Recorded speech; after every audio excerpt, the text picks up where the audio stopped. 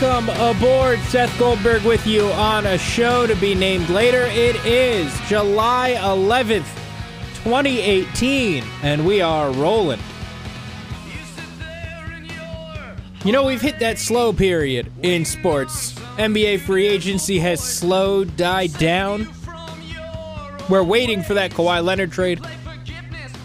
Baseball heading into the All-Star break. And I'm thinking about it, and maybe we'll get to some Manny Machado stuff a little bit later as well with the Yankees. But the main thing I want to talk about today is Carmelo Anthony. And I look at Carmelo Anthony and the situation he's put himself in.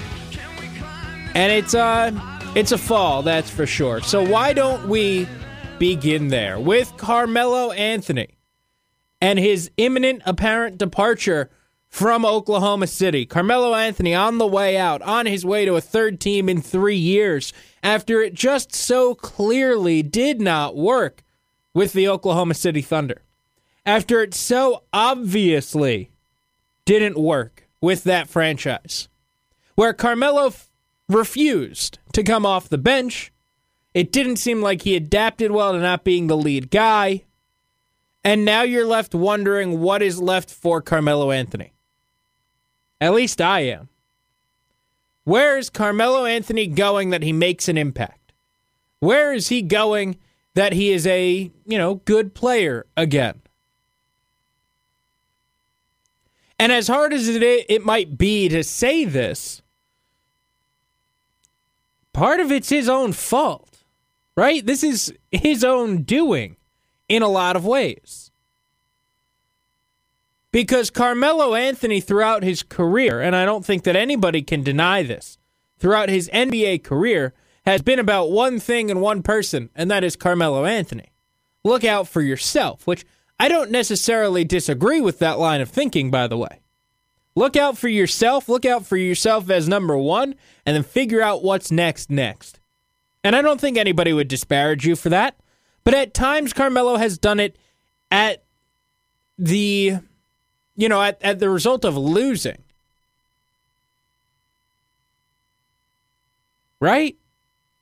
Carmelo has put himself first at the detriment of losing. Hasn't been able to win because of it, I guess I should say. Forcing your way out of Denver, forcing your way to New York early when you could have signed there. Because by getting traded there, you got more money when you re-signed. And that New York team gutted their entire roster in order to get you. Carmelo first, winning second. Re-signing with the New York Knicks because of an extra year of security, because of a higher raise, because of a better percentage of money coming your way. When you could have gone to better opportunities. Carmelo first, winning second. And so I'm curious to see what we will see now. 15 years into his NBA career, at 34, nearly on his last legs. What will we see now for Carmelo Anthony? Winning as the priority, or Carmelo Anthony as the priority? Because if Carmelo is the priority, if Melo is looking out for number one again and still, well, then it's relatively easy. He goes somewhere like Miami. Right? He goes somewhere like Miami where he can be the number one star. He can get his value rebuilt. And he can just show off and ball out and do what Carmelo Anthony likes to do as a basketball player. However, if he's looking to win, if he's looking to be that piece on a winner, he's going to Houston. Play with Chris Paul, James Harden, accept a lesser role, maybe come off the bench, and be a scorer. Be a guy who can just go and get points. Which one's it going to be? Which thing is Carmelo Anthony going to prioritize? And if you're asking me, it's going to be fairly obvious. He's going to prioritize himself because that's always been what he's done. he didn't even want to leave New York at the end, right? If you read reports, he didn't really truly want to leave. But he was forced to go. He was forced to waive that no-trade clause. He was forced and pushed to the edge because of Phil Jackson and because of the craziness of that franchise and that front office and the dysfunction there. He was pushed to the brink, and he couldn't come back from it. This decision's not about money. He's going to get paid either way, and whatever contract he signs is just going to offset from what Oklahoma City will already be paying him. So he's going to make his $28 million. This decision is all about what Carmelo Anthony wants. Does Melo want that chance at a ring, or does Melo want to be Melo again? Does Melo want to put up his 20-something points again? Get the ball every time down court again? What does he want?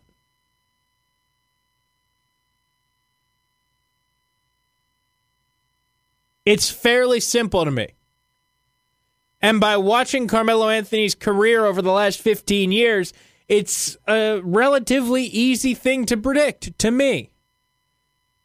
He's going to go what's best with him. Miami, Los Angeles, and that might be at the detriment of winning. That might come at that cost. Carmelo might do what Carmelo wants to do. Maybe that's play with his friend in LeBron James. Maybe that's go to the place that will give him the ball the most and give him the most touches and rebuild his value the quickest so that he can hit free agency again next year and make more money. Maybe that's Miami. But the decision that I would be a little bit surprised by, and I say this again only because I've watched his career for the last 15 years, the decision I would be surprised by is him picking a team because he wants to win. Because that would seem to go opposite what he has done at every turn of his NBA career. Again, you look at a couple of pivot points in his career and decisions that he has had and the decisions he has made, they would go opposite winning. They would go Carmelo first. Forcing his way out of Denver, forcing the Knicks to gut their roster, re-signing with the Knicks. All of it, Melo first. Even the way he forced his way out in New York. Seemingly not really wanting to, but having to because of the front office. Wanting to stay with that dysfunction if they could have worked things out. Everything points to Melo-centric. What is this decision going to be? Because as I mentioned, not about money. Money does not factor in. This is a very interesting case study in a player who's been in the league for 15 years and has not sniffed a championship. What does he want? Does he want a chance at a ring? Or does he want to just, shuffle along? Be Carmelo Anthony. On his way to a Hall of Fame career, no doubt. He's won the Olympic gold medals. He won the title here at Syracuse. Scored 20 points per game across his career. Hall of Famer, no doubt. But does he want to continue that legacy and be that guy who's never won and has a bunch of other great things on his resume? Or does he want to win an NBA title? Be one of the few, by the way, that won a college, a gold medal, and an NBA title.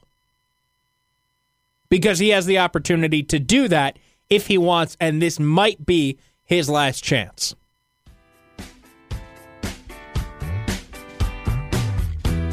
Let's take a time out to remind you to listen to ESPN Radio all day long for your chance to win a free round of golf and a bucket of balls at Hickory Hill Golf Course. Check them out online at hickoryhillgolfcourse.com. So listen to Brent Axe on the Block, listen to The Daniel Baldwin Show, and when prompted, call in for your chance to win a free round of golf, and a bucket of balls at Hickory Hill Golf Course. Again, check them out online at hickoryhillgolfcourse.com.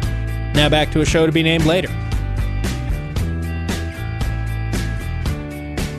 Now, I wanted to spend a couple of minutes on Manny Machado trade rumors. We talked about this a little bit yesterday. We talked about this a little bit as this Yankee-Oriole series has been going on. And I just wanted to talk about it a little bit more because I think it's interesting and it's really heating up, obviously, with about 2 to 3 weeks left before the MLB trade deadline. Manny Machado is going to get moved. So it's just a matter of who and where and when. He is going to get traded, though. So are the Yankees really in on it, I guess, is the first question that you've got to ask. Are the Yankees really interested in getting Manny Machado? Well, first off, if they get Manny Machado, he's not a shortstop anymore, which he would have to get over, right? Because he said, I'm a shortstop, I'm a shortstop, I'm a shortstop. Not if you get traded to the Yankees, you're not going to be a shortstop. But the Yankees also have to consider who they've got at third base in Miguel Andujar. And he's done perfectly fine. He's been a very serviceable, a very good third baseman for the Yankees this year. He's right in the thick of the AL Rookie of the Year race, no doubt. Machado is better, but Andujar has been very good for the Yankees this year. And the third thing you have to consider, and this is really probably the most important thing, which is why I put it last, what are you giving up for him? And I mentioned this briefly yesterday, but it's very possible that the Yankees thought they were out on Machado, and all of a sudden the price fell, right? The price just dropped on Manny Machado. And it's much more reasonable now for the Yankees to do something than it may have been before. It's much more reasonable, maybe, for them to go out and make a move now than it was a week ago, or 2 weeks ago, or 6 months ago. The price has probably dropped as we got close to that trade deadline. And at some point, the value becomes so great that you've just got to do it. And the report I saw yesterday and a report that backed it up today is that if the Yankees include Justice Sheffield in the trade, the Orioles are ready to do it. So if you're the New York Yankees, a team that needs pitching, a team that needs a starting pitcher,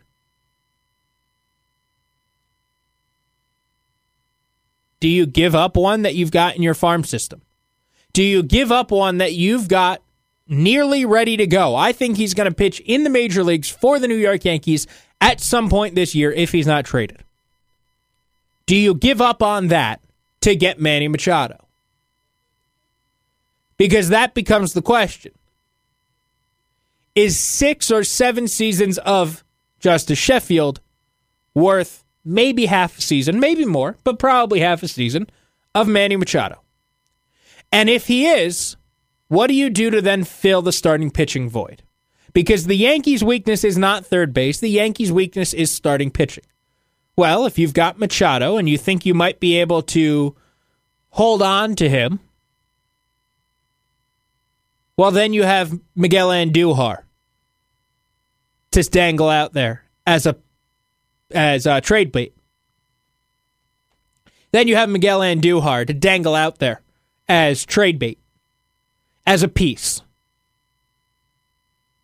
in order to get a starting pitcher back. And maybe you end up with a better starting pitcher than you thought you would. Maybe you're able to pry someone loose that you couldn't before if you're willing to give up Miguel Andujar. So this stuff is all interconnected. This stuff is all tangled together. And as weird as it sounds, Machado might be the first domino to fall. That might be the first thing to drop, right? Whereas it was kind of assumed that maybe he would be the final piece, that it would take up until the deadline for him to get traded. For the Yankees, that might be the start of something, not the end. You want to know that you have him. before you make that trade of your starting third baseman somewhere else. Before you push that other piece aside, that helpful piece, that important piece of your team somewhere else. You would hate to trade Miguel Andujar and get a starting pitcher only to not get Manny Machado. Right? That's worst case scenario. Is that you trade him away and you don't get a third baseman to fill in his spot. But maybe by trading Sheffield for Machado, you are more likely to go out there and get a better starting pitcher by dangling Andujar. You're able to drive up the value of pitcher you get. And maybe now, instead of looking at J-Happ as your top target, you're able to get somebody a little bit better. You're able to pry loose somebody just a little bit better. And you're really able to make this team good. Really able to make this team a legitimate, threat in the postseason. A team that can win 4 out of 7 against Boston or Houston. And they might be able to right now. But I don't think they would be favored. They could be favored if they make the right moves at the deadline. They could be that favorite to win it all this year if they make the right moves. All right, that does it for us today on a show to be named later. We'll be back tomorrow with more. As always, check us out on ESPNSyracuse.com. Check us out on the ESPN Syracuse iTunes feed. And while you're there, don't forget to take a listen to On the Block On Demand with Brent Axe, Orange Nation in 30 minutes when we return in August, The Daniel Baldwin Show, all of them on ESPNSyracuse.com or the iTunes feed, and you'll get them delivered straight to your phone every day. Talk to you tomorrow on a show to be named later.